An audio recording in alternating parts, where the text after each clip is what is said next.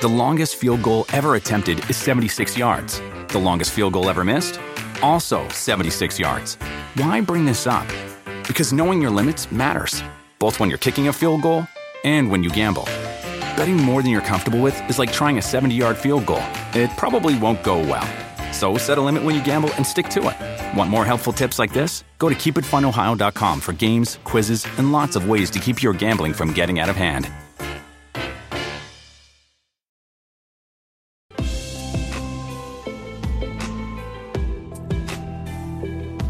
Hello and welcome to the Two Robbies podcast, your destination for in-depth discussion and analysis of the Premier League, the Champions League and the Europa League. I'm Robbie Mustoe, he's Robbie Earle, and here are today's topics.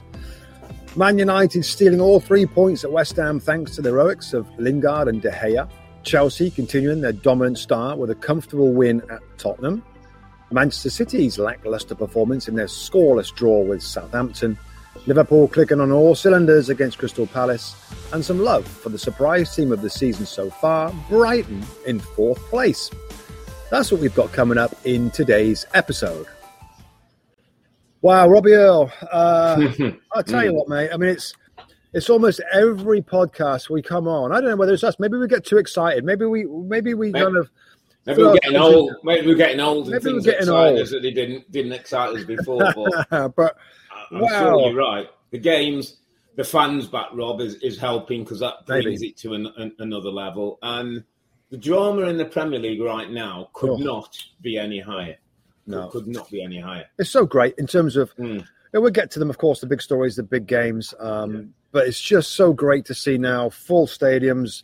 Everything's kicking off, and Man United today, Rob, at the London Stadium. West Ham 1, Manchester United 2.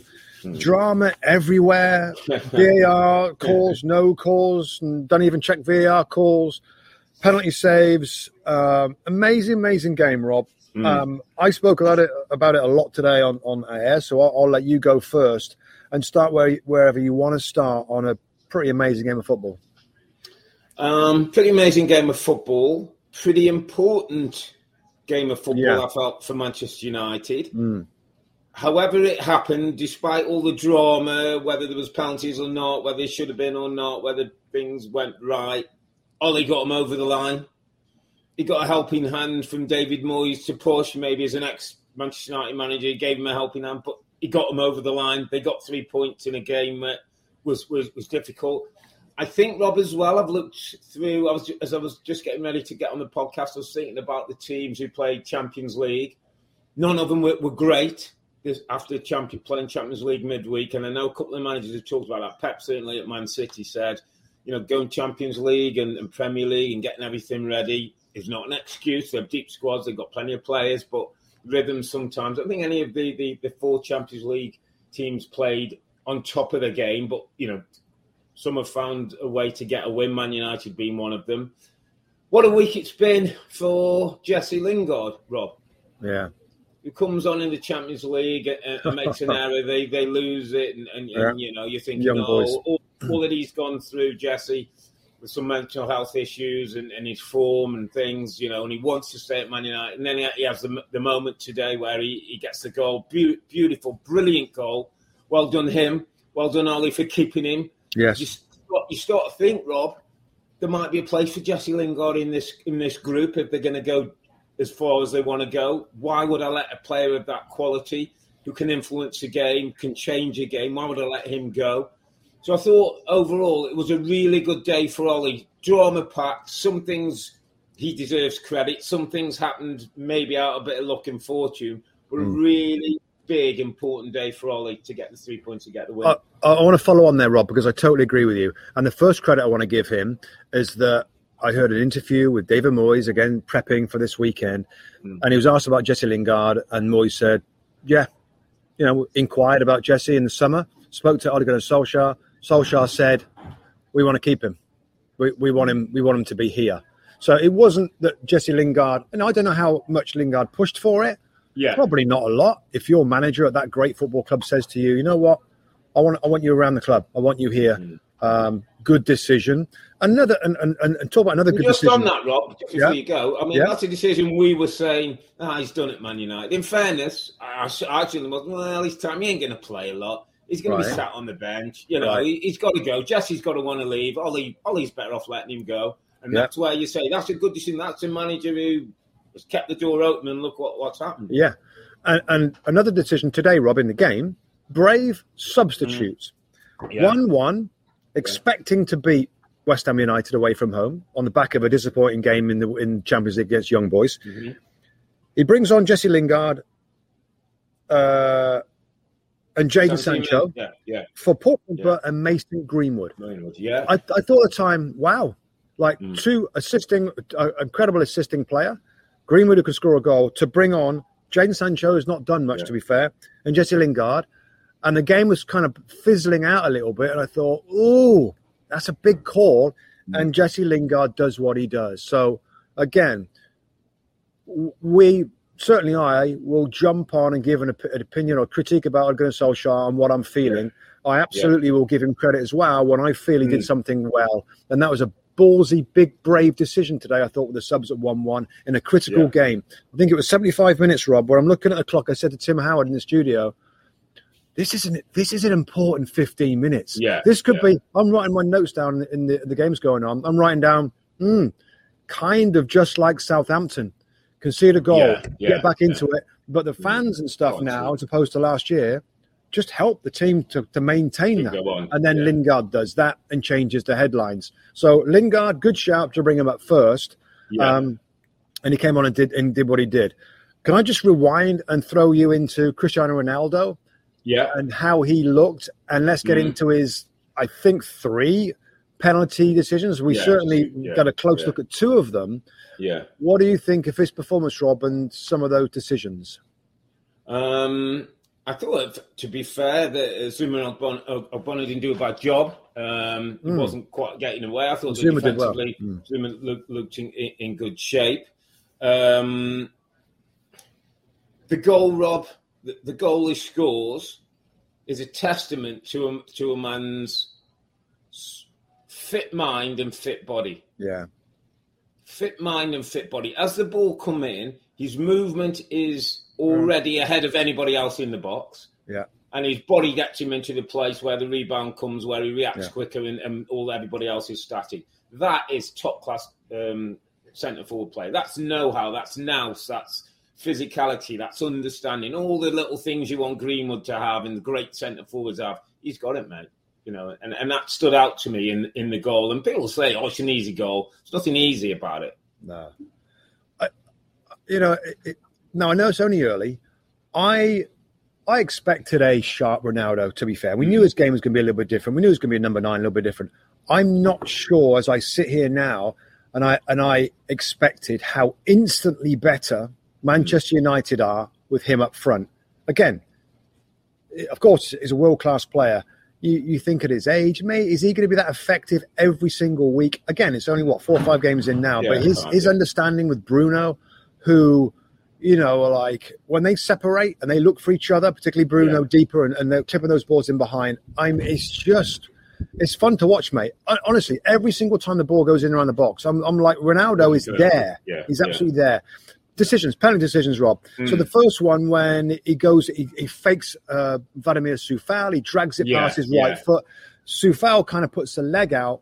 I thought he put it into the ground and not necessarily trip the player. And Ronaldo's foot went into him a little bit and he goes down. Yeah. VAR looked at it and no, it's the no call. I'm not sure what's called a call or not called, but not call. Yeah, I agree with that. Did you give me a take on that one? Yeah, I agreed. I didn't think there was enough. I think there's sometimes the natural movements of the game are going to make connections, but it didn't feel to me like that was a penalty, Rob. I've got to be honest. Yeah. I'm okay with that one. Yeah. No call was the right call. Yeah, and then somehow, mate, and you tell me if I'm seeing a different game or I've got this one wrong. Later in the game, Kurt Zouma comes across and slides over, and the ball gets knocked past him. He's nowhere near the ball. And, he kind of goes through the player. And Ronaldo, I don't think Ronaldo, he started laughing, couldn't believe it. Not even a VAR check. Yeah, I know. Well, the game kind of went, and I'm thinking, well, there's got to be a VAR check, hasn't there? I assume. I mean, it's basically, as Zuma comes in, it was very like the Ramsdale incident that happened, and we'll talk about Arsenal a little bit later. Well, Ramsdale gets the ball and then makes a contact with Vidra and goes down. No penalty, absolutely the right decision. Kurt Zuma does the same type of challenge, but doesn't get any of the ball. Ronaldo knocks the ball past him and then gets clattered on quite high up on his leg. Yeah. And how that's not a penalty kick, I really do not know. And Ollie was interesting and just said, I hope we aren't going down this road where he ain't going to get penalties that he should do just because of who he is and that he's coming back in the league. Because that's not right. And that's not fair on Manchester United. It's not fair on the league, by the way. Yeah. Do your job properly. And at least the issue with the VAR one, with the Ronaldo one, was that we didn't go to VAR and we didn't get an opinion. It was almost like they just brushed over it. Well, the VAR, I would check that. And the VAR guy, let me see. I quickly have got it here. It was Darren England. When he looked at the game, he must have said to Martin Atkinson, "It's okay. Nothing to report here. No." Which is astonishing to me. That one I thought was crazy. Of course, there's so many incidents. Then we continue on, of course, and the Luke Shaw block handball arm out. I think unfortunate for Luke, but it's a penalty. It's a penalty. If your hand's that far away, it's not in an unexpected position. It is making you bigger. It hits his hand there. He doesn't mean to do it, but in the current law, in any law now, that's going to be a penalty, Rob. It is 100%. It's a penalty. I'm just struggling to think how you run at full pace and you stretch your left and you've got to somehow stretch. You've either got to put the hands behind the back thing that looks terrible. I don't like defenders to do, or you're going to run the risk of what Luke Shaw does. Unfortunately, that's where we are. Yeah. But anyway, there was more drama to come, mate. I mean, the handball isn't even being talked about now, which would have been in different circumstances. I mean, that moment of that happening, one totally surprised me because I would have never thought David Moyes is that kind of guy. I mean, that's a bit going to Vegas and chucking all your money on. You've got carried away. You've had a few drinks. Yeah. You've got a few quid in your pocket, and you're like, here we go. I mean, so supposedly, and again, you might have had pictures of this. Mark Noble was sitting down, hadn't even stretched or was doing a warm-up. So no intention of coming on because it probably gave the way the game was going. He goes, Rob, from probably having to take some stuff off, having sat down at least for the last 30 minutes watching a game, not stretched his 34, 35-year-old hamstrings or even wiggled his toes, to running onto the pitch, taking the ball off Declan Rice, who kissed it and put it on the spot. and then he's got to go and grab West Ham a point against one of the biggest teams in world football, against one of the best goalkeepers in world football who's come back to form. Now, I straight away you get into it. I read a few stats. So the stats say it's 4 years ago since he last missed a penalty, 2016. It's 5 years ago since De Gea last saved a penalty. I think he's taken 42 penalties. He's missed only 4. So maybe David Moyes has put all his money on black-red because he thinks that's the way to go. And as you know, mate, I did try and check the pictures. And we went to our technical camera feed to sort of to see this play out because we heard the same thing. And Tim noticed something behind in a shot we had of the managers, and we saw David Moyes kind of like, it looked like, again, I admit I'm speculating a little bit, that he looked at the bench and somebody else was going to come on, Rob, and he gave it one of them with a hand gesture, and I'm doing it here for our listeners, like, calm down, no, let's not do that. Then he goes out a shot. That's when he must look at Mark Noble. Cool. But sadly, the tactical camera feed was closer shot. So you couldn't see the benches. But that's what we understand, that Noble just came out of the blue, and it's got to be difficult to come onto field like that. And so we didn't get the definitive pictures to get absolute evidence of that's what happened. But enough people have said that Mark Noble, totally cold, just runs on. I didn't even run very well, Rob. He probably not do any runs. He was limping. He comes on and has to take it. And fair play to David De Gea. It saves the blushes. It tells a story. You know, like you said at the start, Rob, all the drama, they get the 3 points. I would just finish, Rob, in my thoughts on this game by saying, and we're going to go on to talk about a club in a minute that has less drama when it's playing its football and winning games. Yeah. And I'll to put it in the form of a question. Can Man United continue to play games of this high-level drama and go in behind? We saw it against Southampton. They got a point. They get away with it here. Is there too much drama for this club to go all the way? It's a good point. No, there isn't. You can win a title with drama. All the way through. Well, all I'm saying, Rob, is they can get over the line with drama as long as they're coming the right side of drama. And what this team would get better at is if they start to want to, win more titles, is the drama would drop as they get better, as they get more experience. But there's lots of people in this group who haven't been the distance, and at the moment, their challenge is to come out of games with the 3 points. Without drama, playing well, not playing well, blah, blah, blah. They're going to have some good days. We saw one at Leeds. They're going to have some good days with this fella up front and the attacking threats they've got. So they've got to manage the drama, but make sure if there's drama, listen, we've got to handle that, but we've got to finish out on top. Yeah, it's going to be fascinating watch. It's been a great watch, as you say. It's going to be a great watch because they're not going to win too many games controlling them 1-0 and stopping the opposition. No. I don't think they're going to be built for that. They're going to overpower attacking in an attacking sense so many teams, given what they've got going forward. It's just there has got to be a little bit more, my favourite word, durability in defensively, Rob, sometimes. I mean, it can't be all-out attack. They're a little bit, I think I used the word today on air, dishevelled at times defensively. But I go back to it. They're going to outpower a lot of teams given their attacking line. They're going to be great for us to watch, my friend, and plenty of material for our podcast, which is the most important thing. Exactly. Okay, let's move to the other big game of today. It was a big London derby, Tottenham-Chelsea, two teams who don't particularly get on well. A bit of history between the two. Yep. I thought it was another fascinating game, man. Drama-filled game. I have to say, Spurs started the game with a bit of wow factor. Intense, pushing on.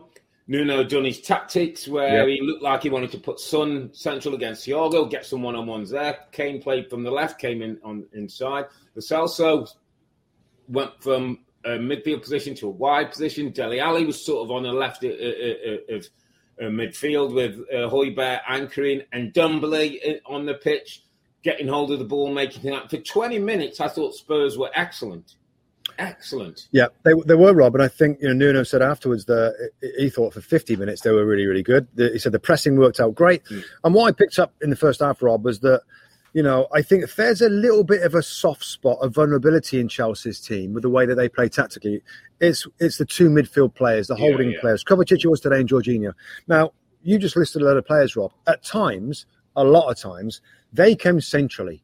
And the two Chelsea boys were flooded between Dele, Højbjerg, and Ndombele, Lo Celso, Son, Kane, all dropping into the central area, and they gained control of the game. Chelsea, I think in every game apart from the one where they had a man sent off, have dominated possession, more than 50%, less in this game as Tottenham targeted that area and gained control in there. But don't you remember last week we were doing the game in Aston Villa? Exactly the same. Yeah. Ramsey in there as the extra man, didn't he, with Louise and McGinn? And same thing, I remember half-time was saying, he's either got to change the system that we said we haven't really seen him do or change the personnel. He did both. Yep. Dropped Ziyech in, got another midfield player in. And this today, absolutely same thing, spot on. Kante in you come with the other two, play Havertz underneath the big lad and look different. I thought, and I heard him after, Rob, really interesting, Thomas Tuchel, because he said, his words were, we were trying to win the game the first half with our skill and our ability, and we didn't come to play. And he's definitely, I think, you're artists and soldiers and doing the work. He said in a big London derby, you have to go and do what's required first. And it's really interesting, the guy he took off is Mason Mount, Rob. I think there's a lesson I think there's going to be some lessons for learning for Mason Mount, who maybe under the Frank regime would still get away with that and could just play when he wants to and not.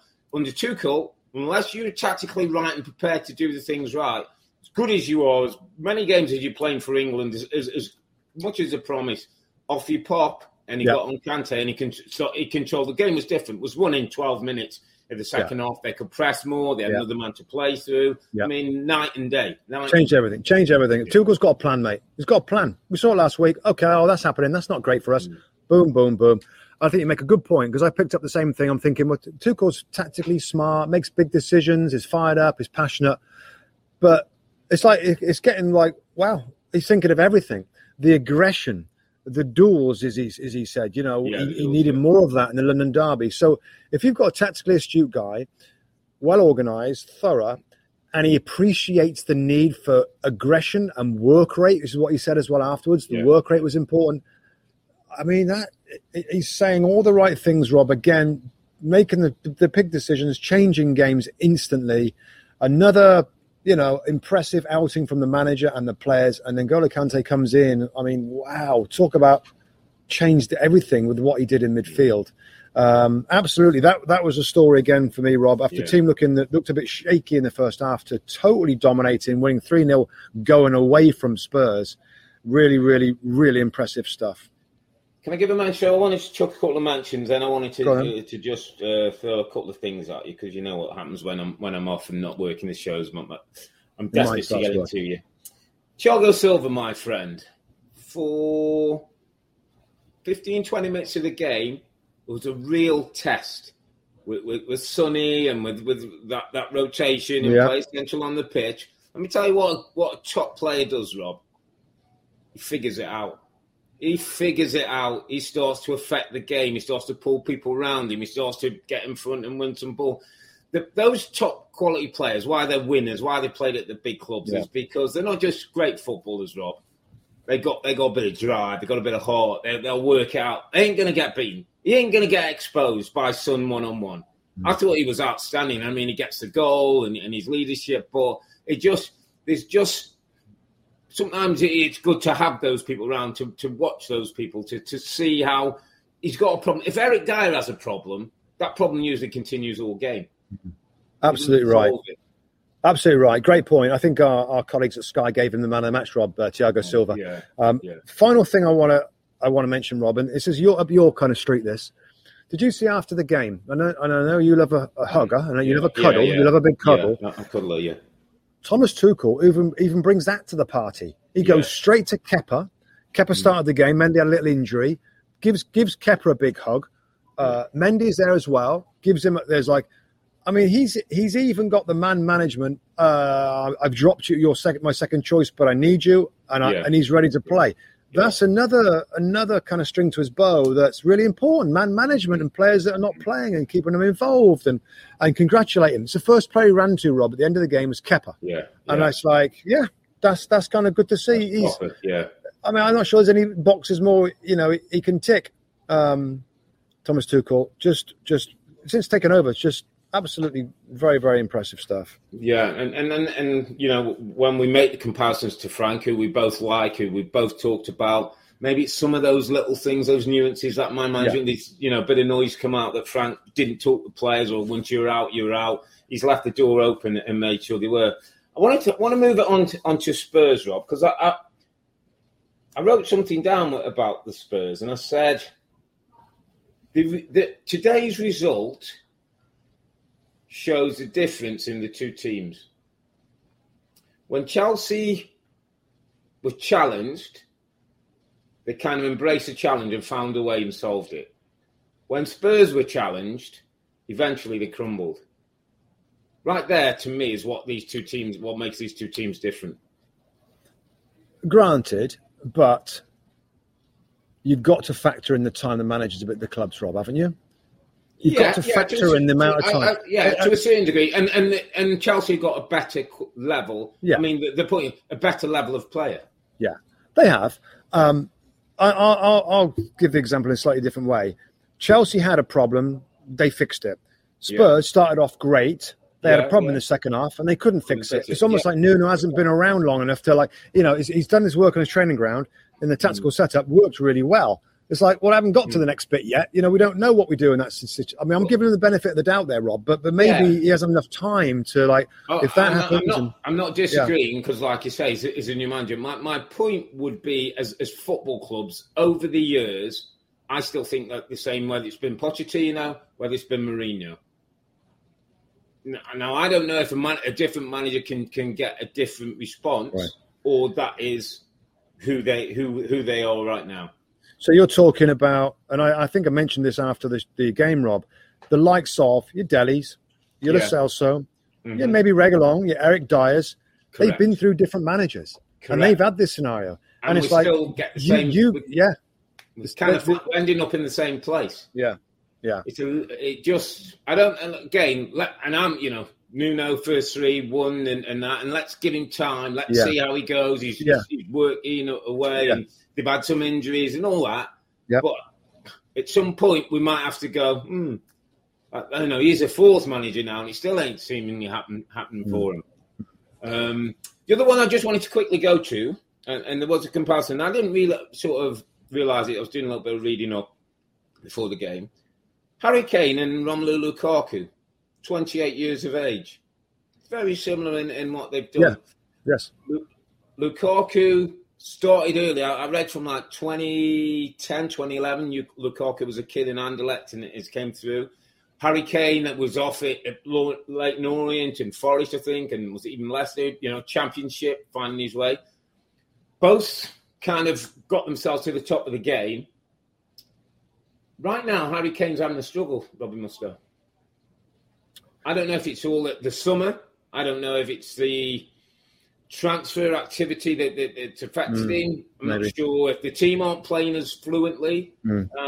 Just not quite. And maybe somebody said, well, if you plugged Harry in Chelsea team, it looked different. And I kind of think you're right. Not sure. He just looks a little bit off. Like, I'm not sure if his head's in the right place.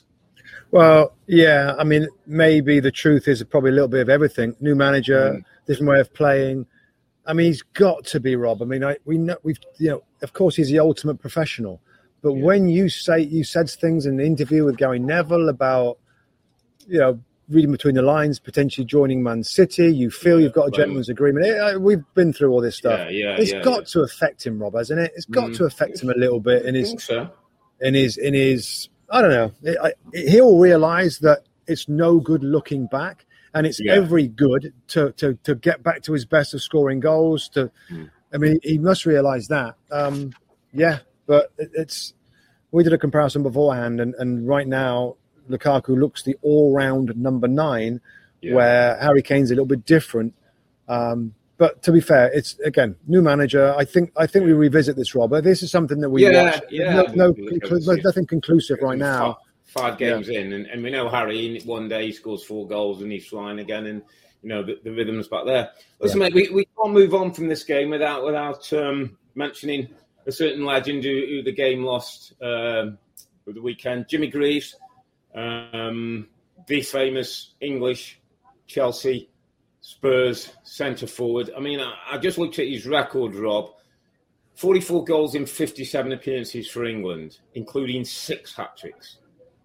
266 goals in 379 games for Spurs. The Spurs' all-time top goal scorer, something that Harry Kane's chasing. Yeah. For Chelsea, 132 goals in 169 games. I mean, basically, play this guy, and more often than not, he's going to score your goals.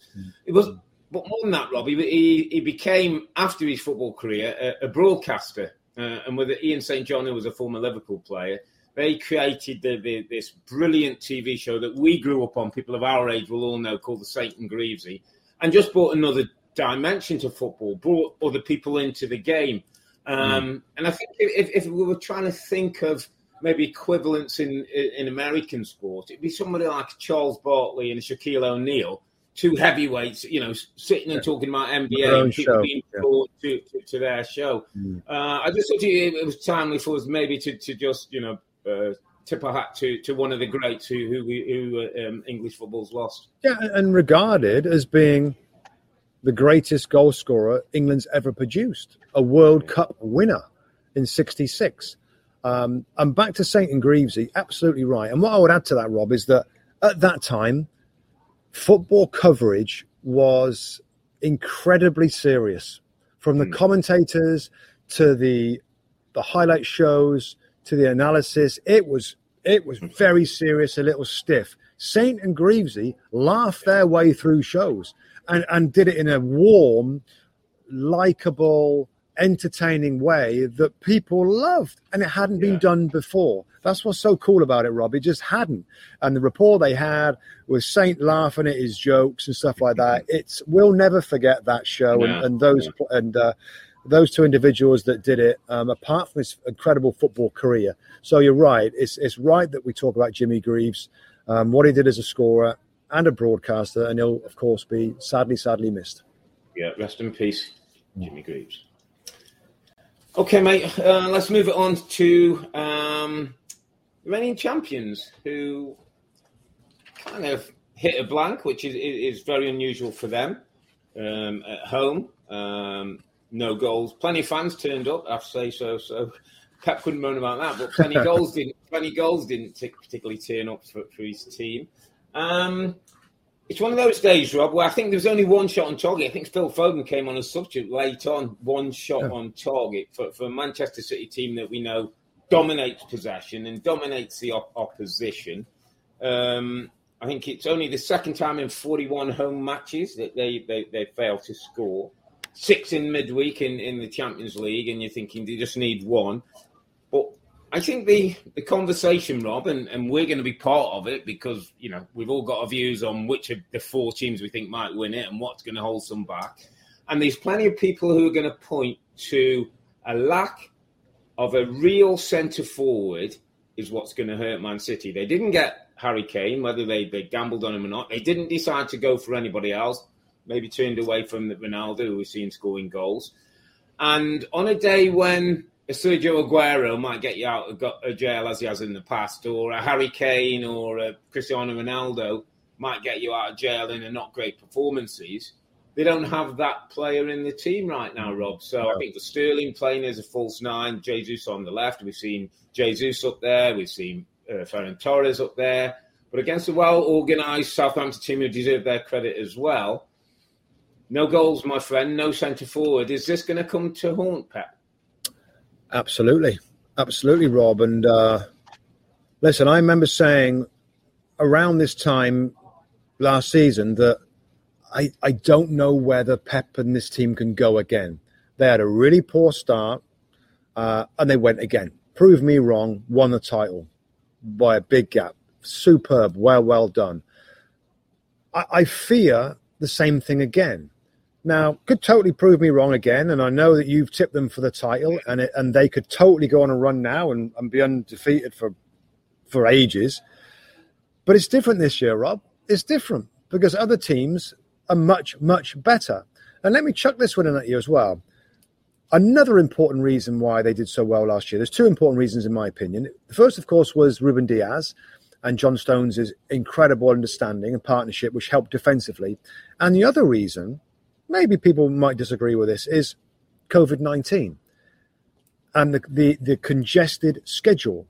And Man City's squad, Rob, the games coming thick and fast every 3 or 4 days. They rotated superbly. Freshened the team up, kept getting the results. Where other teams didn't have that luxury or their squads weren't as good, City came out on top as one of the reasons. Of course, they're a brilliant team, etc.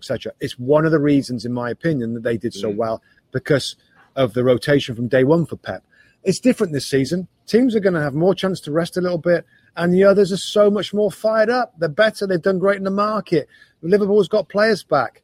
I fear that City won't put up a challenge that's expected this season because of I don't know. It's hard to go again. You know, and this league, you can't drop many points and expect to win it this season because there's too many good chasing teams. What do you think? Yeah, it's a good point. I can't disagree with him. I still don't think it'd be lack of not having the fire in the belly. I think he'll do that because I think that's the way he is. He burns himself. He demands of himself. He demands of his group. I think where it's come down to City this year, Rob, where if we're going to see a bit of carelessness like yesterday where they don't see it off. Apparently they didn't particularly play as well, which is a bit more of a worry. Yes. We know there'll be odd days, but when they don't play as well, when the rhythm's off, that's when, if that goes, then that's a bit of a worry. But I kind of feel like they're still in with the shout. What's going to be the most important to them is on the big games, they're going to have to win them. So if they've got a bit sloppy in a draw against Southampton, and I mean, they lost to Spurs already this season, when those big four go head-to-head, when they play any of the other three teams... nudge, nudge, wink, wink, next Saturday. Correct. Home against... away against Chelsea. Chelsea, you're going to have to win those games. If they're going to win the title, they can't afford to not be winning those games and be a bit sloppy in one of two of the others. The other teams might be the opposite way, might beat all the lesser teams and might not quite do well enough against the big sides. That could be... But Pep's going to have to make sure when he goes to Chelsea in places. Remember, he played a false nine against Chelsea. I think we were there that day when De Bruyne played and they absolutely beat them 4-0, beat Frank's team 4-0. And it was like, wow, it was like football from another planet. I think he's going to have those days and he's going to have to set his team up in that manner to make sure that they stay relevant with it. Yeah, and full marks to Southampton. Full marks to Southampton, who went to Man City and... were a better team. That's tough to do. Talk about the penalty, by the way. I mean, the penalty with Walker on Armstrong. I mean, it's another one this weekend. I'm like, I cannot see how that is not a foul. Yeah. Just the last one for me, Rob. In terms of the relationship with Pep and the fans, big crowd today at the Etihad. Yeah, that's not gonna brew, is it? That's not gonna kind of fester any kind of relationship that might hinder the manager or the team. I listened back to the interview, then you start seeing the press. It's a little bit English press jumping on something old, and the fans were there and they were singing his name. There's nothing. I don't think there's anything there. Listen, there's a narrative that City can't fill the ground like one of them because they bought their way into a thing. I mean, come on, we're all. Let's just be honest and let's talk it as we see it. There's no problem with the fans. They've got a great relationship. They've got one of the best managers in the world. They've got a challenge on this year to win the title. And Pep's one of them, Rob, and you're right in saying that teams have got better.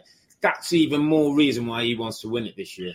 Because he doesn't want any of those other teams to go, oh, okay, we're better than you now. We've got better quality than you. I mean, if he wins it this season, Rob, wow. Sure. Like, without a centre forward, with everybody being getting better, that'd be absolute greatness. Yeah. If he can do that, and he loves that. Forget, when he talks about records, he knows every one of them. He likes every one of them, and he'll be flying for this one again this time. Okay, my friend, let's move it to Turf Moor because I thought this was a fascinating game. Burnley at home to Arsenal. So the narrative would say Burnley get Arsenal at Turf Moor. They get Barnes, they get Wood, they get bruising, and they get 3 points. It didn't quite happen that way, my friend. Listen, I'm going to say it. Last few weeks, Arteta's got bashed, right? Got bashed, battered. Sack him. One more result, get rid of him. Not up to it. Bad signings. Wasn't there... Didn't people have to wait a little bit? We know about the rebuild. We know about how big this job was. We know about some of the injuries and COVID cases. Now, I'm not saying they're a brilliant team right now, and I'm not saying they're going to go on and finish in the top 6 even. But isn't this a? And the manager's talked about light at the end of the tunnel. There's a tunnel light at the end of the tunnel, and this has been the best 10 days of my career, whatever. Yeah. But when you see the team playing, right, and particularly at the end, we had to dig in a little bit. Yeah.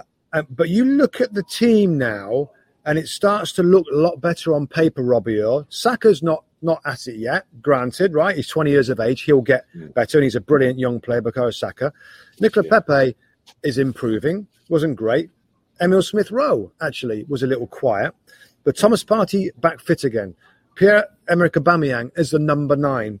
And Martin Odegaard. Now, of course, we have our underappreciated, and mine comes a little later.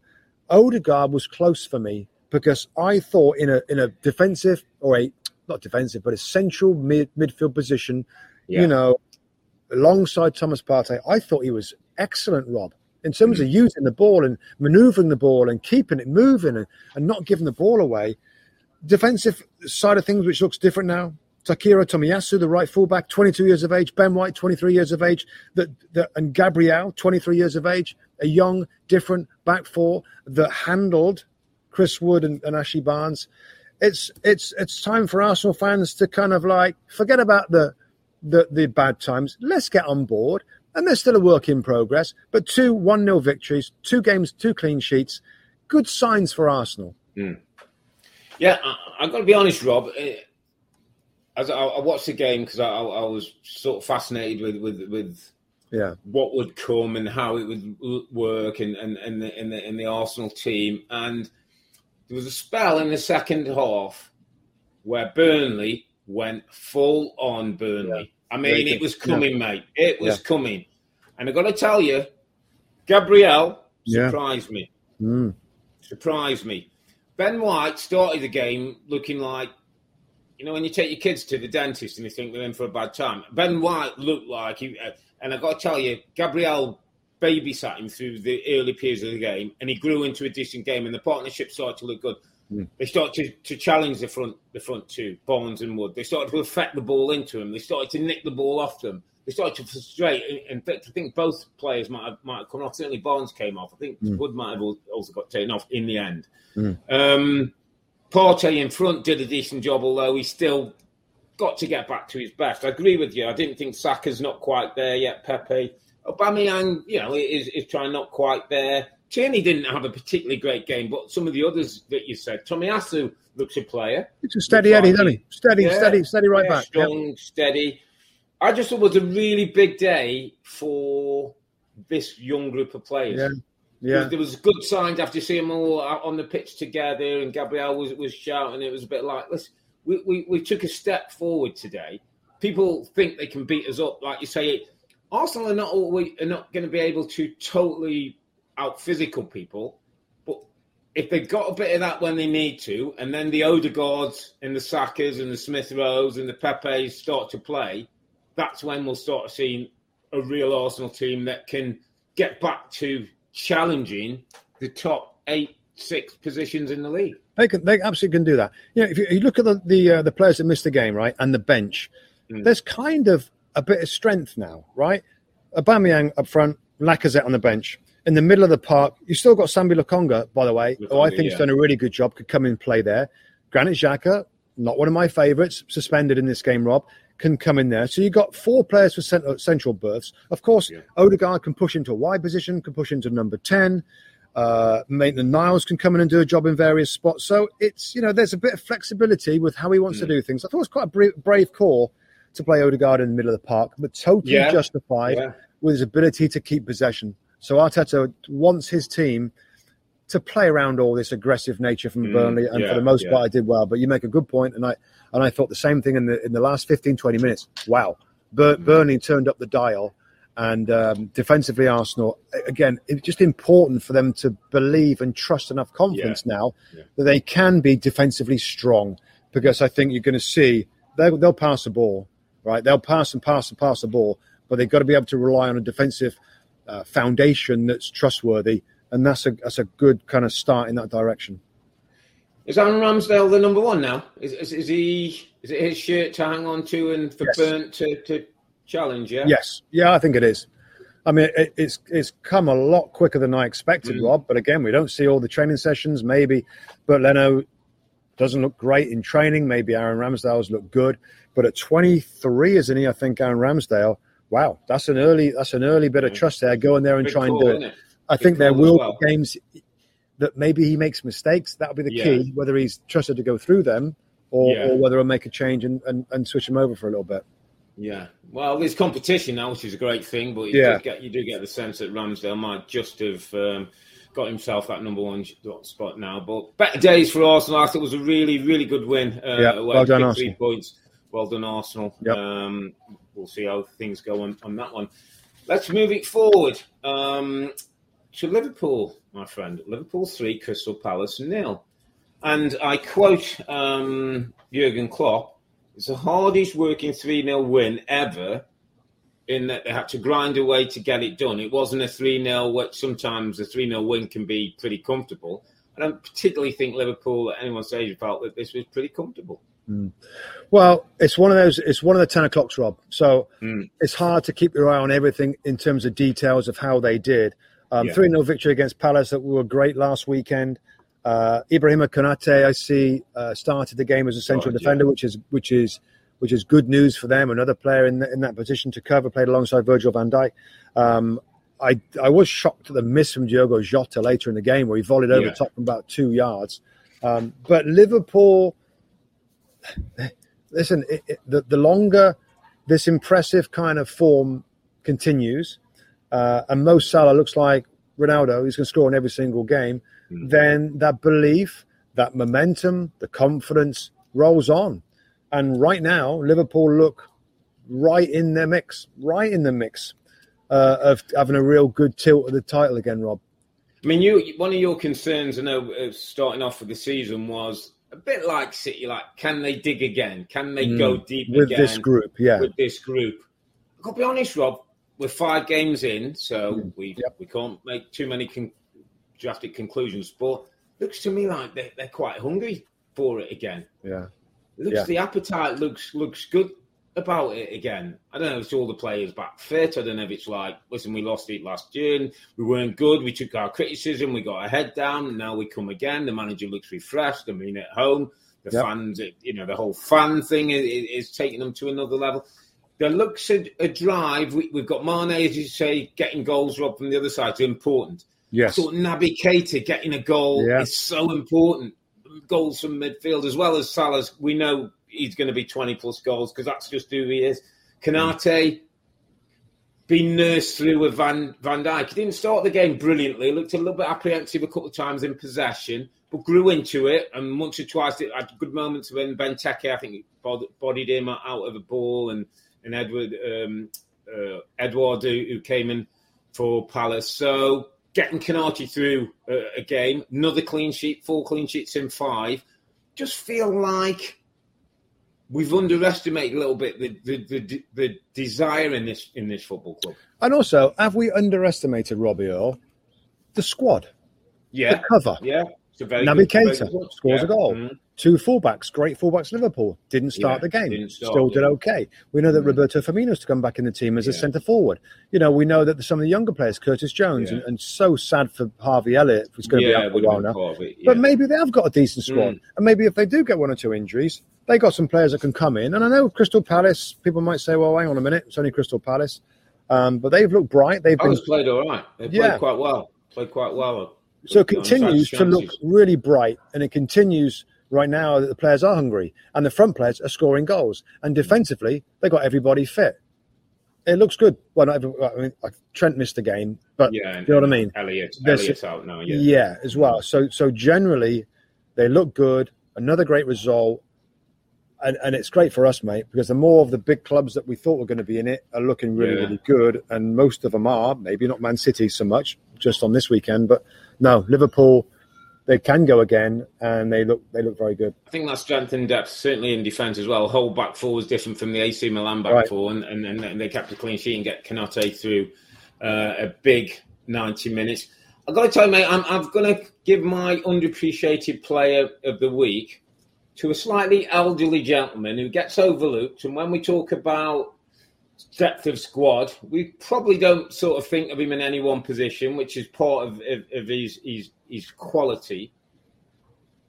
Mr. James Milner is my underappreciated performer of the weekend, who came in, probably didn't know, I believe Trent Alexander-Arnold had eaten something and late on was taken out at the starting 11. James Milner goes in at right back. He can go in at right back, he can go in left back, he can play in all the 3 central midfield playing. He'd probably play up front if you chucked him there or in goal. Yep. James Milner comes in at right back against Will Zaha, who we saw Emerson Royal, who's a young, athletic Brazilian footballer, have all kinds of problems with Zaha. Milner. Was he? Done and dusted. And the stats on James Milner are ridiculous. He covered 10.93 kilometres during the game, the most of any player on the pitch. He had 113 touches of the ball, the most of anybody on the pitch. His pass completion was 59%. parties, the most of anybody on the pitch. I mean, his numbers are ridiculous. His worth to the club continues to grow. His drive and the Thiago element of his experience, his hunger, what he gives off in that dressing room, what young players can learn from him is outstanding. And he doesn't get appreciated because when we talk about Liverpool, we never mention his name anymore. Bloody hell, Robbie. That's so much love. I don't think you've ever given as much love to any one player ever in the history of underappreciated. You absolutely love James Milner, and I don't mind it. I agree. It shows that age isn't a barrier. Age isn't a barrier. How many players do we see coming to 30, 31 years of age, and they don't, they've not looked after themselves, or they've not got the drive. They haven't moved on. This guy, I mean, think of Daniel Sturridge, Robbie Mustoe, and all that he has in terms of natural ability and finishing and that. And he's out of the game at the moment. I don't know if he's got a club yet, but he can't get a gig. And you've got James Milner, who was a 16-year-old kid at Leeds, who's still putting in top-class performances for a team who are just striving to win another title. Just fantastic. So amazing. My underappreciated form of the week, Mr. James. Wow, a lot of love there. Okay, let's move on to another game. Wow, maybe one of these teams didn't get a lot of love from the officials. Brighton and Hove Albion 2, Leicester City 1. So many debatable incidents. What did you think to the Neil Maupay pull on the arm of Vestergaard? This is how I saw it. Vestergaard gets pulled down. He's desperately trying to jump. Yeah. His arm comes up as he's jumping, and the ball strikes his hand above his shoulder. Automatic penalty. It was a foul, wasn't it? It looks a foul. It looks a foul to me, and because he's being pulled, it almost the reaction to that pull is that your other arm comes up to kind of balance you off, and I thought it was a foul. I think if you look at it through VAR and you're looking at the hand, you got to look at the reason why the hand, and it just felt I'm being fouled. That's why my hand's there. So I thought they were unlucky with that. They get the penalty, they stick it away, they go 1-0 up. Danny Welbeck gets his second, and then Leicester get back into the game. No surprise, Jamie Vardy, and then I think we were talking about where the no love came for Leicester. Harvey Barnes. Twice gets ruled offside. I thought the first one felt like he was more than an offside position. He was affecting the goalkeeper, Sanchez's ability to get to the ball. I wasn't so sure with the second one, Rob. Yeah. I mean, apparently if he's in his line of sight and he affects the goalkeeper's ability to play the ball, then that is the only thing I thought there, Rob, and I apologise if I get these mixed up here, but the one where Harvey Barnes. Sorry, Harvey Barnes. Yeah. He grappled with the goalkeeper, right, when the ball's on its way, and then he moves away from the goalkeeper. Yeah. But in grappling, did he interfere with the goalkeeper's position of where he might like to have been set? Just as a ball's headed. His ability, is that line. I mean... Very subjective. Yeah. Felt a bit harsh. But in the race for the... outside the big boys' best manager, Graham Potter's doing a pretty good job, my friend. Yeah, I mean, top four, aren't they? Did I look at that? Fourth in the table. When they put chances away, or when they score from set pieces, they look the real deal. Of course, last year and the season before that, great possession, not enough goals. So that's different. Can they keep it going? No, I don't think they will, Rob. I still think there's still the same players are there. But not keeping it going is one thing, because I don't think they'll stay obviously up there. But 6, 7, is that possible? 6, 7, 8. I chucked in on the show today. I said maybe top 8. I think maybe 8th, Rob. But again, that is kind of depending on somebody getting a regular amount of goals. And I just Welbeck could potentially do it. Maupay, Trossard, maybe between them. But it's great to see Brighton have them there. Quick line on Leicester City, Rob, before we move on. I feel like it's a bit sparkle. It's a bit sparkle gone from Rodgers' Leicester. The project is a sparkle kind of disappeared. They've had injuries. They've had some injury problems. Fofana was out. I think Evans played midweek or so.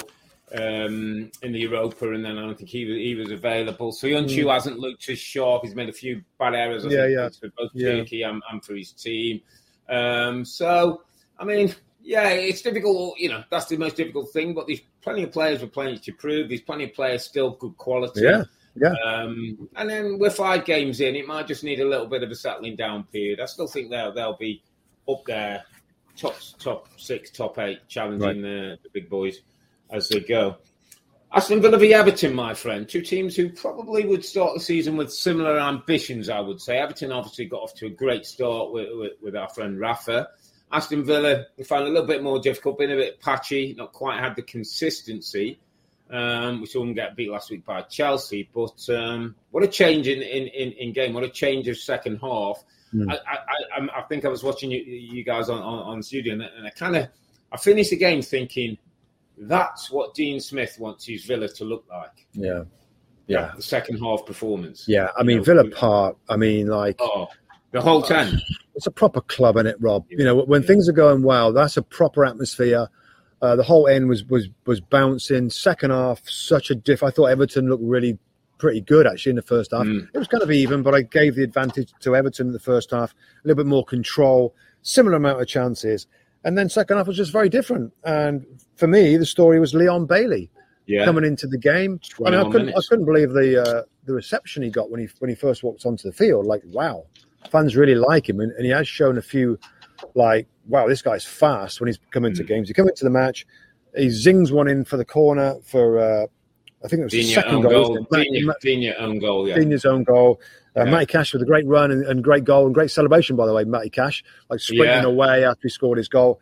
And then... is he trying to look like Jack Grealish, by the way? Is he trying to fill the Jack Grealish? That's what Rebecca reckons. The hair... the haircut, the short, run, the shorts. Whatever. I mean, he looks good. In terms of his playing, I don't say he looks good in general, but he's really good going forward. He's got a really good goal, great celebration. But Leon Bailey looked the part, scores a half volley after that. Unfortunately, worryingly, goes off with a little injury. Pulls a bit of a thigh, I don't know if it was during the shot. Don't be surprised by Leon Bailey's skill, quality, personality, good interview after the game. He's Jamaican, my friend. He flows within us. Everybody's super talented and super smart, are they? The reggae boys. He's a reggae boy, my friend. Yeah, but what a start! Great, he looks like a great star to player. see him. Yeah, and he's going to be a star player. I think the Villa fans are going to love him. Yes, he's a bit more direct than Jack. Maybe a little bit speedier with the way he plays. But no, he's going to give some good balance to Aston Villa. I think Dean Smith and his team, and it's interesting, with Ings and Watkins as well. Could be exciting watching Villa, Rob, if they can. Get enough possession to stop making defensive errors. They've got going forward. There's a decent looking front line there. Absolutely right. I want to move on to another game now, Robbie Earle, where I was so impressed. I was shocked. Wolverhampton Wanderers 0, Brentford Football Club 2. Goals from the front two at the moment on fire strikers in the division as a pair. Ivan Toney and Brian Mbomo. And without further ado, I'm going to go straight to my straight to my underappreciated performer of the weekend. It's a new one. It's 22 years old, Brian Mbomo, and his general performance and his well taken goal, another shot that hit the crossbar, and his general ability shocked me actually. Now, we all know about Ivan Toney, Robbie, and I think he scored 31 goals last year in the Championship. I think Mbomo only got 8 last year, but he's 22, so he would have been younger last season. And I'm sort of thinking this is a Premier League player for the future that could have a big career, Rob. Again, it's maybe a little bold just yet, but that left foot, his pace, his ability with the ball. He looks a silky player. That's what I'm trying to say. You don't often get silky forwards that can do a little bit of everything in terms of being a striker. I think he could be underappreciated and maybe surprise a lot of teams, Rob. So he's my underappreciated performer of the weekend. Good shout. Yeah, because Tony's the one who gets the headlines, and he's the one that people have talked about. If Brentford didn't come up, somebody would probably go in for Tony. Started his career at Newcastle, but Mbeumo's certainly a new face for many of our Premier League watchers and listeners. And as you say, I've been impressed. He was excellent against Arsenal first day of the season. He caught my eye. Yeah, and away from him and that front two, I was just impressed with the team, Rob. With the team. Yeah. He's one of them. Thomas Frank's he's such a good talker, and he gives you so much in an interview. He basically said what the threat was from Wolves and how they might address it, and they might press high at times, and other times they'll be forced to defend deep, and they might have to give some space to Traore and Trincao. He did exactly what he said, and the football, the defensive part, the high press, the energy. I was shocked at how good they were, and it looked like to me a really established Premier League team that did most things really, really well. And again, this might be the whole Sheffield United first season. Love it, look great, and they, at some point they could drop off. But I thought, in terms of a performance of the weekend, and we've seen some pretty amazing games after that, I still think that Brentford's win at Wolves was the most impressive, maybe surprising might be a better description, performance of the weekend. But brilliant. Yeah, they're a good watch. They're in a very different way to Leeds. They almost like become a must-watch club, because when you see how they're doing it and what they're doing in the control, obviously there's a manager, the whole setup's very different with the stats and the data involved, but it's great. It's funny because as I was watching Mbeumo and Tony, I was watching the game as well, and I just like how they play. I like what they bring. I was thinking, it's kind of it's almost a more skillful Deeney and Nagalo. Do you remember when they came up for Watford and they were a pair? And you don't often see a striking pair. Yeah. It almost felt like they're a little bit more mobile, probably a little bit cuter than those two. Those two had a little bit more physicality maybe about them. But remember when they come up and surprise the Premier League with going as a two? These two look like they've got that kind of thing going, a nice partnership. It's funny you say that, because Rebecca, we talked about it off camera. I think she might mention it on camera as well. She said there's something about these two that's a kind of a throwback. It's like kind of. I mean, did you use the word romantic? But it's like, a front two that really look good together. They combined it. I mean, there's other teams, Wood and Barnes, straight off the bat. Maybe Richarlison and Dominic Calvert-Lewin. Strikers that play as a pair. These two, I don't know. It's like, remember Dwight York and Andy Cole. Andy Cole, And some part, even going further back for some of our older listeners, like Rush and Dalglish, and I don't know. It's like a throwback of a combining two that enjoy playing with each other, great understanding, happy to set each other up. They're a watch. They're a real must watch going forward this season, Rob, to see how they continue, if they can continue to do it. Yeah, who haven't been quite so good. Quick word is Wolves, Rob. Bruno Lage got the first win last week, an own goal and a late scramble goal was enough to get them the points. But they've had a struggle. Look like to me, most of their good work again comes through Traore, whether it's through shooting, through crossing. Just wanted to point to something, Rob, that I saw during the game, and it was where Traore ran down the wing, put a lovely ball in that old, talk about partnerships, Traore and Jimenez that we saw in the first two seasons of Wolves under Nuno.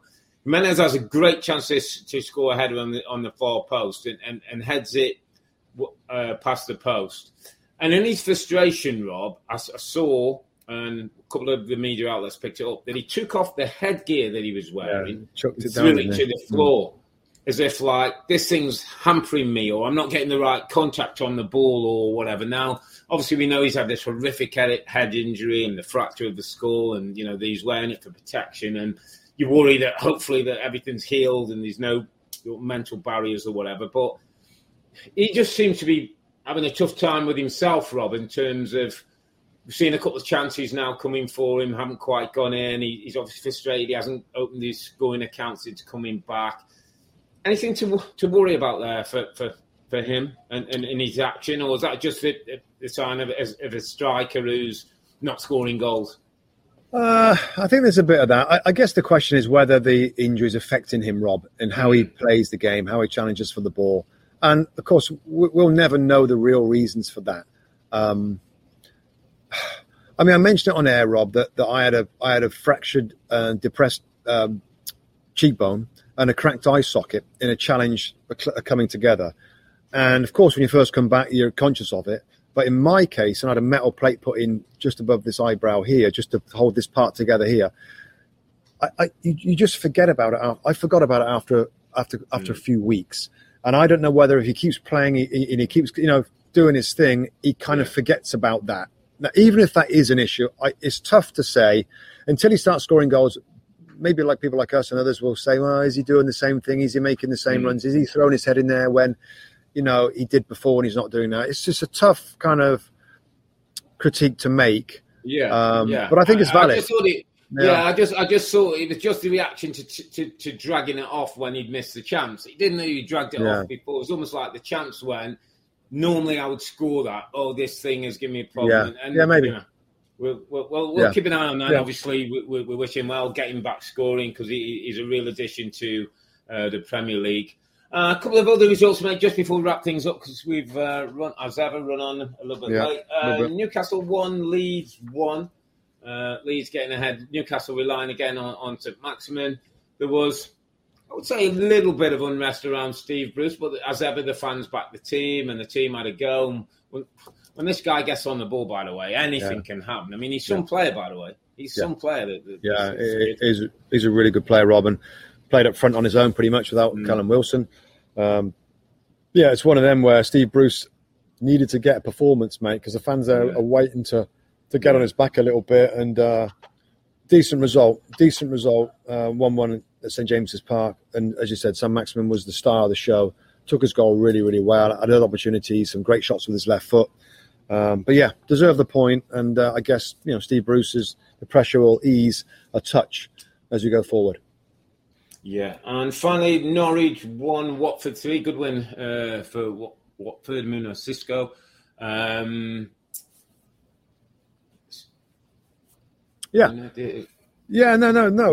Again, couldn't keep my eye on this one. One of those games that are going on at the same time. I think it's important for Watford. I think we all know that Norwich City are going to struggle. Bottom of the league. 15 straight losses, isn't it? 15 straight defeats now in the Premier League, yeah. And you just started to fear for Watford a little bit as well. But I guess they got the job done, mate. 3-1 victory. Norwich City, bottom of the league table. Not really different to last time, which is a little bit disappointing. Yeah, given the continuity that's allowed there with Daniel Farke. Do you think it's one of those, Rob? And we know he's been in a long-term contract. We know about the club's philosophy. Does there become a point where it's like, do we have to try something else to stay in here, or do we? Is it just like the acceptance of what's going to happen? Because if this continues 4, 5, 6 more weeks, we're almost going to have one place gone already. Yeah. And the answer to that, in my opinion, is yes. Of course, super careful who you bring in because it's kind of a little different Norwich City. And I get their philosophy of trying to make sure you're up. If you're in the Championship, you're going to be there trying to get back up again. But got to go somebody different that might make a better fist of staying in the division with the same philosophy, the same kind of football.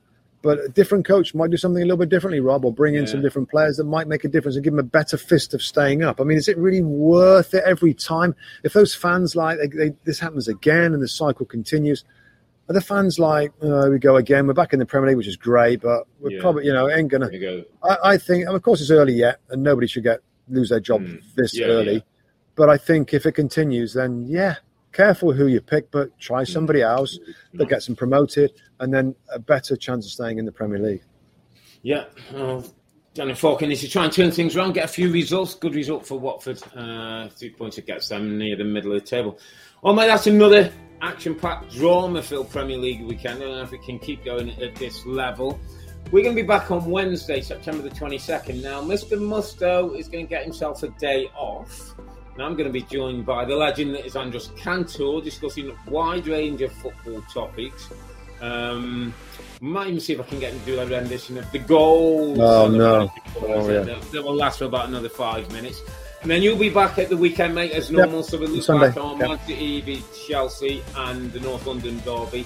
That looks a bit spicy now with Arsenal getting a win and Tottenham not in great form. So look forward to seeing you next Sunday. But for now, I'm Earle. He's Mustoe, together with the two Robbies. Thanks for watching and listening. Be safe. Be healthy. It's a good night from me. It's good night from him. Good night. Good night.